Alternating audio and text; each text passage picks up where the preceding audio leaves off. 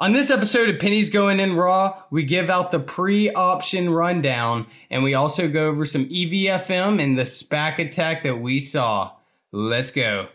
Hey, yo, check 1, 2. This is Flavor Flav in the building for the Atlas crew. Atlas Trading, what the fuck is up? There are traders, there are prodigies, and then there's legends. We're on 4%, baby. No way. 4 fucking %. Buy the fucking dip. Hey, who told me about IDEX? Like, dude, what the fuck? Like, someone just made, like, a lot more money than me on my trade. You find out life's this game of pennies. Did you check the portfolio? Pennies. The margin for error is so small. I bet Warren Buffett never did that. And they out there making money right now off of penny stocks. Them two guys is putting in work to make y'all rich. The pennies we need are everywhere around us. Time to think big. Pennies Going in Raw. Featuring Dan, Deity at Dips, and Hugh Honey. Produced by Vinny Strokes, baby. Welcome to the Penny Stock Podcast presented by the Blazing Chronicle. Today is Wednesday, September the 9th, and hey man, it looks like the market is slightly recovering. It's getting a little bit better for the pennies, huh? Yeah, dude. It really has been better than, the pennies are down, what, 50% across the board this month? Yeah, I mean, I was looking, I saw a mark under $1, and I mean, there's just so many things that you just see just going crazy. Yeah, mark underneath $1. Expo went from $4 to $1. Yeah, XSPA is around $1.75-ish right now. I mean, there's so many things, and I don't want to jinx it, but it's looking like a hot October. Yeah, exactly. I tweeted about this last night, but I had taken about 3 weeks off from pennies and was doing mostly just options and just, really taking some time off. And last night was the first time that I'd really started to look back at some of our favorites. And it was really encouraging to see everything down 50, 60%. Now, if you held through that, then that's not encouraging. But I do think that we're starting to see the light at the end of the tunnel. I would like to see the rest of the week. I would maybe like to see some consolidation in most of Pennyland. And then from there, I really think that we have some great opportunities. I think Vissel, even though they did a reverse split, I think their pre-split price would be like 12 cents right now or something. Does that sound right? Yeah, I think it's 13. If it was a 1 to 10 split, it's $1.30 right now. Yeah, that's just, yeah. So, there's some great opportunities out there for us in the coming weeks, and I would love to start to get back into the rotation, put some serious cash on the board. I don't think I've had more than 50% of my portfolio on the street since May, and so I'm really excited to get back into it. Yeah, I'm ready to see some bigger gains and hopefully not as big losses, man. And just looking at a lot of these things, it's like they were the price that they were in March, and that's what really gets me excited about, end of September, getting into October. And you see things like Scon voted no to a reverse split or denied it, vetoed it, whatever, and it ran 100% today. That's sucks for me. I did sell it last week, but yeah, do you see some things are really starting to run off of just people wanting things to run?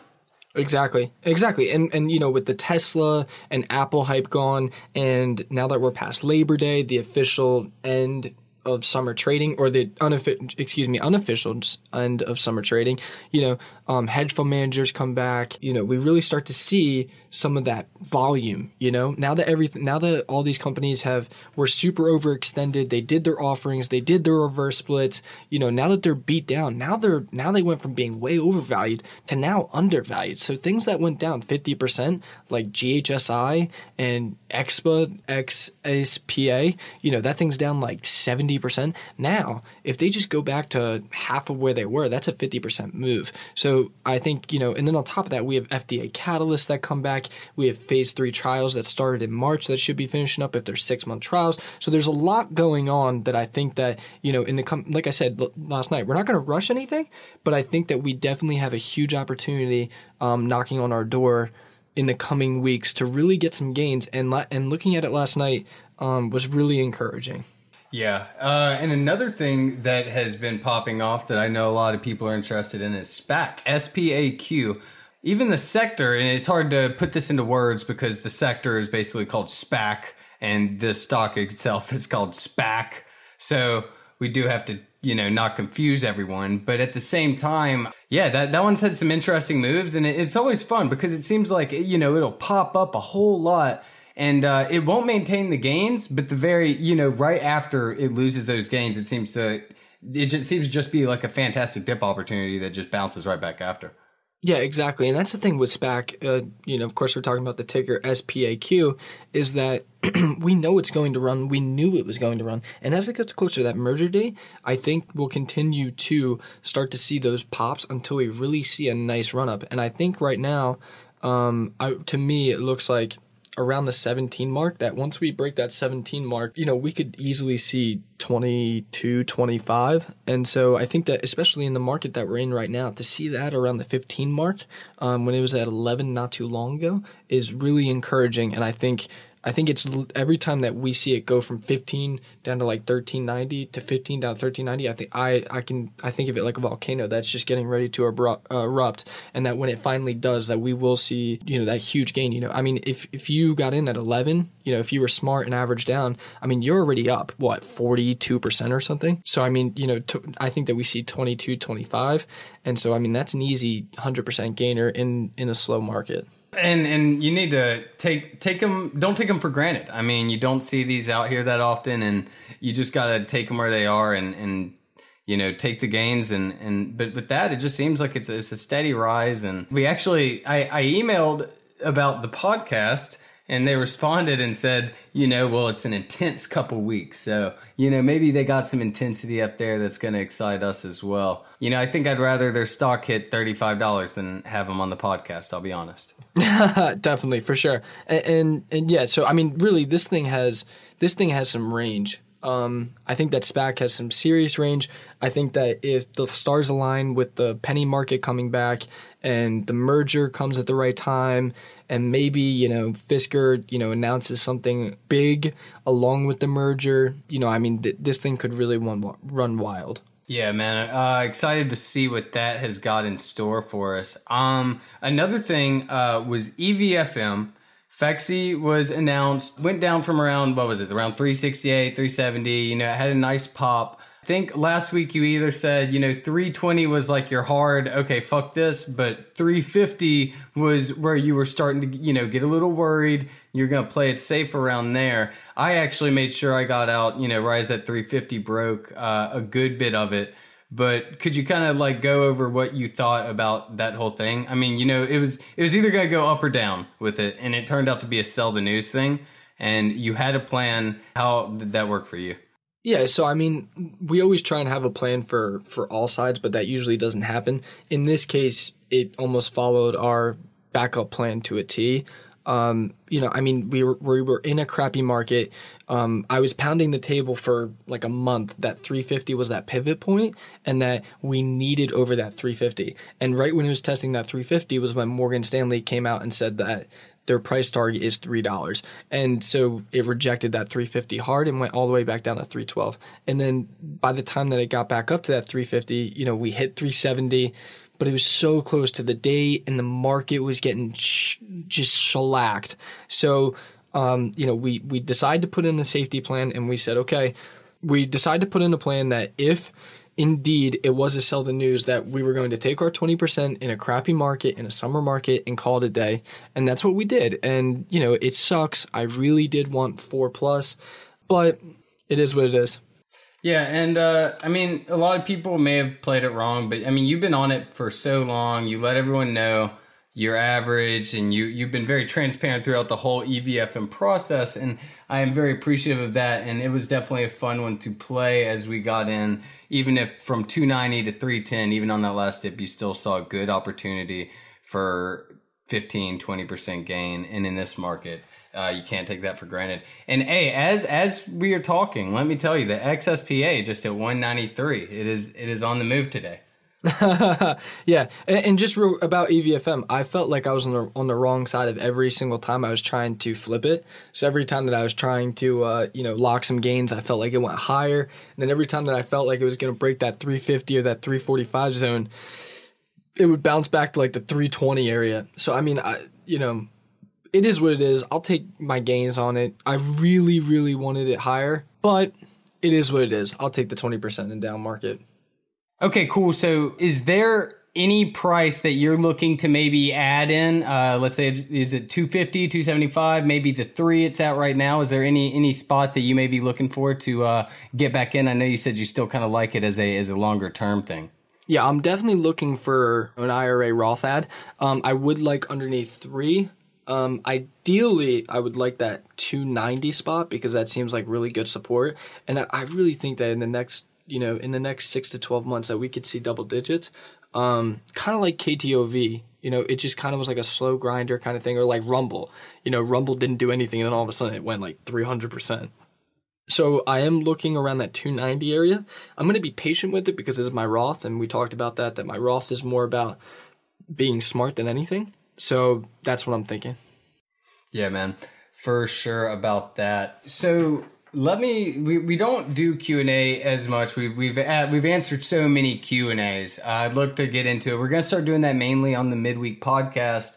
So, make sure you're emailing them and start it off with podcast questions so it's easier for us to really differentiate. But I did find this one. I thought it was a really fun question that has both of these involved. So I did want to get both of this in.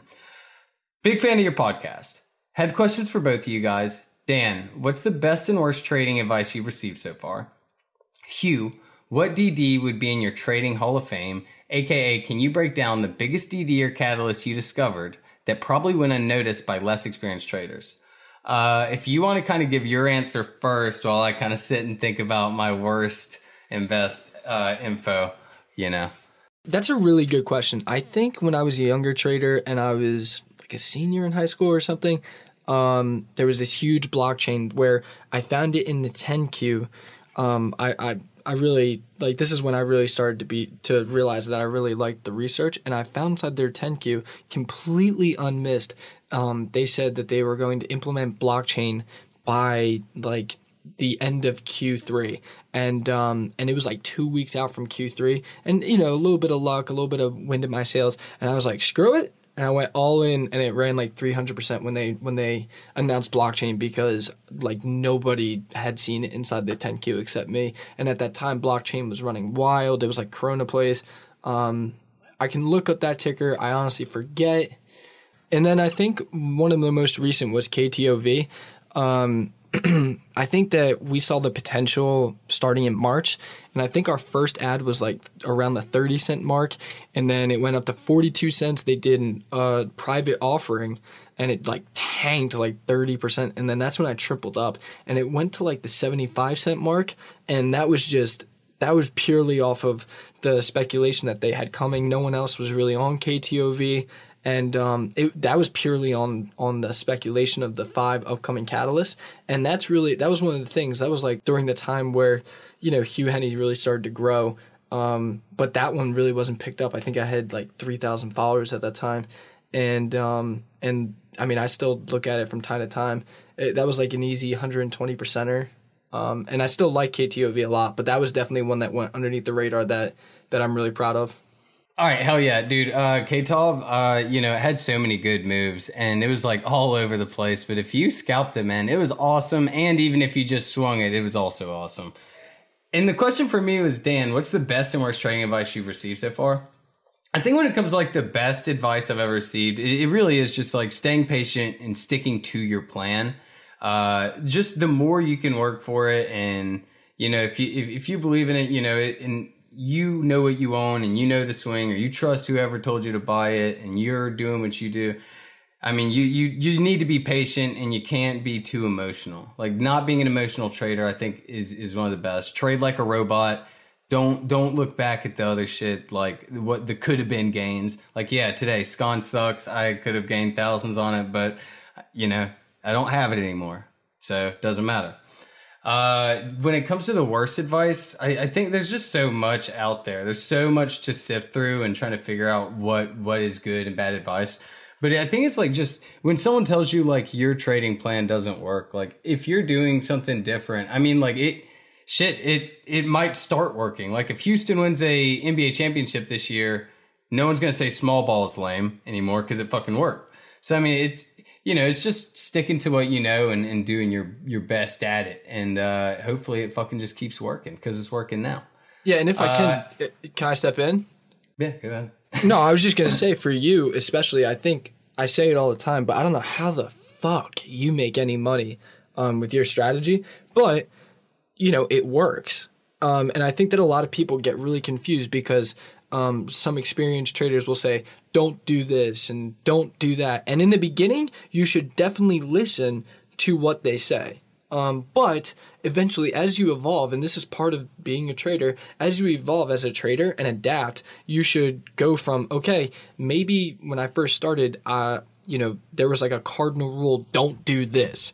And as you adapt, if it works for you, fuck it. Like, do it. Like, Dan, your strategy. Yeah, you gotta think, like, how many people are like, yo, only play with 40% of your cash. Always have 60% or whatever. There's so many times where I was like, you know how much money I wouldn't have made if I would have did that? Yeah, exactly. And so I think it's really important, like, when you're first starting out, don't try and reinvent the wheel, like when you're first trying to start out. But as you evolve as a trader, like, I could never have 40 tickers, but screw it. Like, if that works for you. Yeah, like the thing is, like, there's just so many, like, with the best and worst advice, like, it's so dependent on the trader. Like, one thing, it's weird because the best advice I said received, like, where I said trade like a robot, is from BSS. One of the worst advice I think I've received is when he said, don't put more than 10% of your account into one stock. I do that shit all the fucking time. So, like, and I'm not saying, that's bad advice. He is clearly a much more experienced trader than I am, but that didn't work for me. So for me personally, that advice wasn't going to help. Yeah, I think that's a really good point. Is that, like, if you're just when you're starting out, yes, you should have super strict rules and you should totally follow what, like, BSS says because he's one of the most experienced guys we know. And then as you evolve, maybe try a little different. Now, that doesn't mean change your entire strategy, but maybe change a variable. For me, it was less tickers and higher percentage because I knew that I had a high win rate. So I said, okay, why am I just going to keep, little cash when I have a high win rate? So I took more risk and more, equity and more shares. And that was the game changer for me. And for you, what was it? It was taking more companies and just learning the personalities. Yep, just learn the personalities and playing it like it was. So, I mean, it really is just find out. And like I said, it's not even just like find someone you trust. You can find someone you trust and their advice may just not work for you. And so, I mean, you just got to find what works. Like, I admire everything Hugh says, but at the same time, I'm not good at swing trading. I just don't have it for it. And it's just like, it's just one of those things. But, I think before we get into the pre-options thing, there was this thing I used to do on Twitter called Tickers as College Girls. So I did want to kind of bring this back.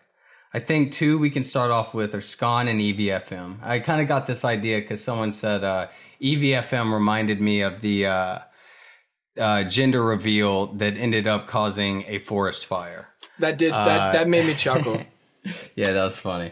And so with that being said, I think mine for today is going to be SCON, as it ran right after I ditched her last week. Is kind of like the girl you were dating in high school, and then you got into a better college, or you may have even gotten to the same college, but you're like, you know what? It's time for the ladies now. It's time to be a pimp. So you ditch her, and like, you see her on that first week of college, and damn, she is banging Instagram model, and she's rich first day of college. So that's what it was like for me. Do you have any for EVFM? For EVFM, I think EVFM is the girl that you thought you were going to marry, and you were like, wow, on paper, she checks every box. She's perfect. She doesn't want to spend all my money. She's beautiful. She has a great smile. And then you just find out that she has an OnlyFans. I was gonna say you just find out that like you guys just don't work together when you live together. Like she brushes her teeth and like the spit goes everywhere. Oh, that's just the worst. Or like she chews loud. Oh my God. You know what I mean? So like she checks all the boxes on paper. Then you marry her and you move in together. On Tinder and Instagram, you're like, this chick is perfect. And then, yeah, it just ruined. Yeah, exactly. Like you're expecting this same thing. And then she has like a high-pitched voice. Yeah, dude, I understand that. But hey, dude, on the bright side, we did get a little something out of her. So yeah, because we did get a little something. I emptied her bank account while she was sleeping. Not her whole bank account, only like 15 to 20%. I didn't want to, screw over too bad. Okay, so this part right here, we do have a very hardcore educational podcast coming out during the weekend. That bitch is going to be on options, okay? Trading options, puts, calls, millions of dollar trades, Wall Street bets, the whole thing, making you guys millionaires tomorrow. One day. After Sunday. So $100 to $1 million. Yep, one trade. In one trade, dude. And that's how we're going to do it. So look, but before that, we don't want to have to get you guys going in and reading all the stuff on all this, the options jargon. So I told Hugh, go tell him what the options jargon is beforehand. So Hugh, what's the options jargon that they need to know before next week's episode? Yeah. So, and I think it's really important. First, I want to make sure that everyone understands why the hell I'm doing this episode, because you guys have been asking for this for 5 weeks, and I said no freaking way. The risk to reward is not there, especially for newer traders. The underlying risk is just absurd, and it's not worth it. Is that someone's going to listen to the podcast, I'm going to give them a few tips, and they're going to go and blow up their account. And then I saw on Twitter a fucking idiot saying his exact words, if you think it's going to go up, buy a call. If you think it's going to go down, buy a put. And if it expires on you, we'll just move on. Yeah, you just lose all of your money. So I want everyone to understand that I'm doing this podcast because, one, I want everyone to understand the underlying risk, and that you guys want to learn the basics, fine. I'll teach you the basics, but I'm going to put an emphasis on the underlying risk and how much it goes into it. That even though Apple goes up 3%, that the underlying decay and the Greeks, there's just so much that goes into it. And if you're going to try it out, I'd rather you try it out with us and knowing at least the basics before you try it. So with that being said, but make sure that you do everything we say so we can pump it up and sell it on you guys. No, yeah, that's the other thing. That's actually the only reason we're doing this. Yeah, open interest on Apple, but if I tell you to go buy an option on my option on Apple, I'm going to affect the market. You fucking idiot. I can't, dude. That's why I'm not even going to go into it. But so, and then let me be clear. So Sunday I want to jump right into it, and I don't want to be having to answer questions on Twitter about what a call is, what a put is, what the strike price is. So we decided to do this episode so that you guys could at least learn a little bit before, so that when I start talking about the strike price and the underlying decay and the Greeks, that you guys at least have a little foundation, and hopefully going into Sunday, you can take good notes and you can, hit the ground running on learning this stuff. All right, so let's get right into it, huh? Yeah, so I'm going to kind of give the definitions, and then we'll go into it a little bit about what that really means. So an option is a contract giving the buyer the right, but not the obligation, to buy, in the case of a call, or sell in the case of a put, the underlying asset at a specific price on or before a certain date. Okay? So that's the definition of an option. Okay? So that don't make no sense to me, Hugh. Yeah, so the option, what we call options is contracts, okay? And basically a call, the idiot on Twitter that talked about buying puts and calls, okay, he did have it right, that if you think the stock is going to go up, you're going to buy a call. If you think the stock is going to go down, you would buy a put. Now, that's where the true. Correctness of his statement ended. Yeah, exactly. That's where it ends. So then, an option contract typically represents 100 shares. So if you're buying one contract, you're basically buying 100. The underlying contract is basically 100 shares. So if I buy one Tesla contract, I'm basically buying the obligation to 100 shares. And yeah, that's what it is. So if I buy 10 contracts, I'm buying basically 1,000 shares. But Hugh, I can't afford 1,000 Tesla shares. Yeah, well, that if you were exercising the option, but we'll get into that more on Sunday. Yeah. So first we'll go into this. A call option gives the holder a right to buy the stock, and a put option gives the holder the right to sell a stock. So again, call option, you think that it's going to go up. A put option is basically like shorting the stock. Okay? So when we talk about calls and puts, you're hoping it goes down, calls, you're hoping it goes up. And then think of a call option as basically a down payment for a future purchase. Because remember, each contract represents 100 underlying shares. So next we have the strike price. So when you buy a contract, you're always going to choose a strike price. And the strike price is the price fixed by the seller of a security after receiving bids in a tender offer, typically for a sale of bond or a new stock market issue. That's the definition. Basically, when someone writes an option, they're going to pick a strike price. Okay, so if it's a large cap, they usually have strike prices that are pretty close together, whether it be 270, so like Tesla would be 270, 275, 280, it usually goes like increments like that. And so the strike price is basically where the price can be exercised. So if Tesla's at 200 and my strike price for a call is 225, if it goes and say the expiration date is tomorrow, if it gets to 227, then I can exercise that at that price. But if not, and I hold the option through tomorrow, then the option will expire and I'll lose all the money. Okay? So that's really important, the strike price. Okay, the strike price is super important. Now, the other thing that you guys have to know is that you don't have to hold the option through the expiration. You can trade, a lot of people, and me included, trade what's called the premium. And so if I'm buying one contract for $1, then I have $1 worth of premium. If it goes up to $2, then I can sell it for $2 and make 100% gain.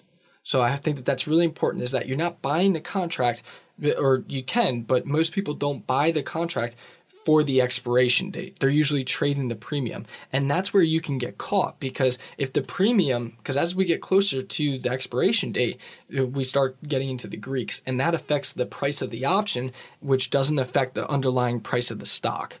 And then that's when, your option today could be worth $20, and then you wake up tomorrow and it'd be worth $17 and the price of the stock not even move. And that's what I really want to hammer into your heads on Sunday. Is that the price of the option can move without the underlying price of the stock moving. And so then your option can be worth a lot less with the stock price not even having to move. So that's really important to me, and I want you guys to understand that. And we'll get more into that on Sunday, like I said. So then we have open interest. And so the definition for open interest is open interest indicates the total number of option contracts that are currently out in the market. These are contracts that have been traded but not yet liquidated by an offsetting trade. So open interest is really important because we want to know how many contracts there are currently on the street. Okay, you want a higher open interest. Okay. Then we have implied volatility. Implied volatility represents the expected volatility of a stock over the life of the option. So really, this implied volatility gives like market expectations, demand for the option, as the option diminishes, and then as we get closer to the expiration, implied volatility will decrease, and then the options containing lower levels of implied volatility will result in cheaper option prices. That's what we were talking about, was that, like I said, today that Tesla option could be worth $20, and then you wake up tomorrow, and if you have weekly options, it could be worth $18 without even the stock price moving. And then we have our Greeks finally, okay? And this is where a lot of people start to get lost. And basically, what I'm going to do is that we're not going to go into this too much today, okay? I'm just going to give you what I pay attention to, and hopefully you guys can learn a little bit before Sunday, and then Sunday we'll really go into more detail. So there are 5 different Greeks. You have the delta, the gamma, the theta, the vega, and the rho, okay? What I like to pay attention to is, and we'll go down the list, is delta. So the delta gauges the likelihood that an option you're considering will expire in the money. Okay? So just let me say that again. The delta is the likelihood that an option you're considering will expire in the money. So the delta is always changing. Okay? Understand that. We just did delta. Now we have gamma. Okay? And gamma is what I pay attention to as well. But you have to know what delta is to know what gamma is. And gamma is how much the delta will change when the stock price changes. Okay? So if you don't know delta, you're not going to know how to use gamma. Okay? And this is what confuses a lot of people. Okay? Next that I pay attention to is theta. These are like my big three: delta, gamma, theta. Okay, and then theta is you get a feel for how much value your option might lose each day as it approaches expiration. So like I said, okay, theta is really important because you'll hear a lot of option guys talks about theta decay. And that's if you're a short-term options trader, yes, there's a lot of volume and there's a lot of volatility inside the weekly expirations. But and this is one of the reasons I don't really hold options overnight and I scalp them, is because the theta decay. How much value is your option going to lose overnight? Okay. Dude, back in college, we called theta decay something different. Is whenever you hooked up with a theta and your dick started to it started to fall off. Yeah, it's kind of like the same thing. Is that how you're playing Russian roulette? How much is your $20 option going to be worth tomorrow? You don't know. That's what theta tells you. Okay, and then so you have Vega. Okay, and you're going to understand how sensitive an option might be to large price swings. Okay, so that's what Vega is. Again, Vega and Rho I don't pay attention to as much as delta, gamma, theta. Okay, so again, Vega and Rho I use, but I kind of use them like I would RSI. Okay, for penny stocks, is that I use them. I like to look at them, but I don't use them as much as delta and gamma and theta. Okay, so again, Vega is how sensitive an option might be to large price swings. Okay, again, I don't hold options overnight most of the time, so I'm not really paying attention to what the Vega is because I'm not expecting a huge price fluctuation. Okay, and then finally Rho. And Rho simulates the effect of interest rate changes on an option. So again, because I don't hold them overnight and I'm more of a day trader in short-term options, I'm not really paying attention to Rho or Vega. Again, Vega being large fluctuations in the price and Rho being the effect of interest rate changes. So yeah, so that's 5 Greeks. Like I said, we'll go really more in detail on Sunday about delta, theta, and gamma. And that's because that's what I use as a short-term options trader. And we'll still go into Vega and Rho, but that's more for, if you were swinging options. And so I hope that you guys really, you guys can take these notes, go into Sunday, knowing what we just talked about so that we can hit the ground running on Sunday and you guys can really understand some of the basics, because options are a tricky thing and can be complex to understand. And I don't want you guys to buy an option and the next day it be down 30% and the price of the stock not even move, because that's when you'll realize that options suck, or not that they suck, but that they're really complex and hard. And so I at least want you guys to understand how they move and why they move. Okay, perfect. So now if that doesn't get you excited for the Options Podcast, I have no clue what will. We will see you guys Sunday. Make sure to give us a 5-star rating on iTunes and we will see you later.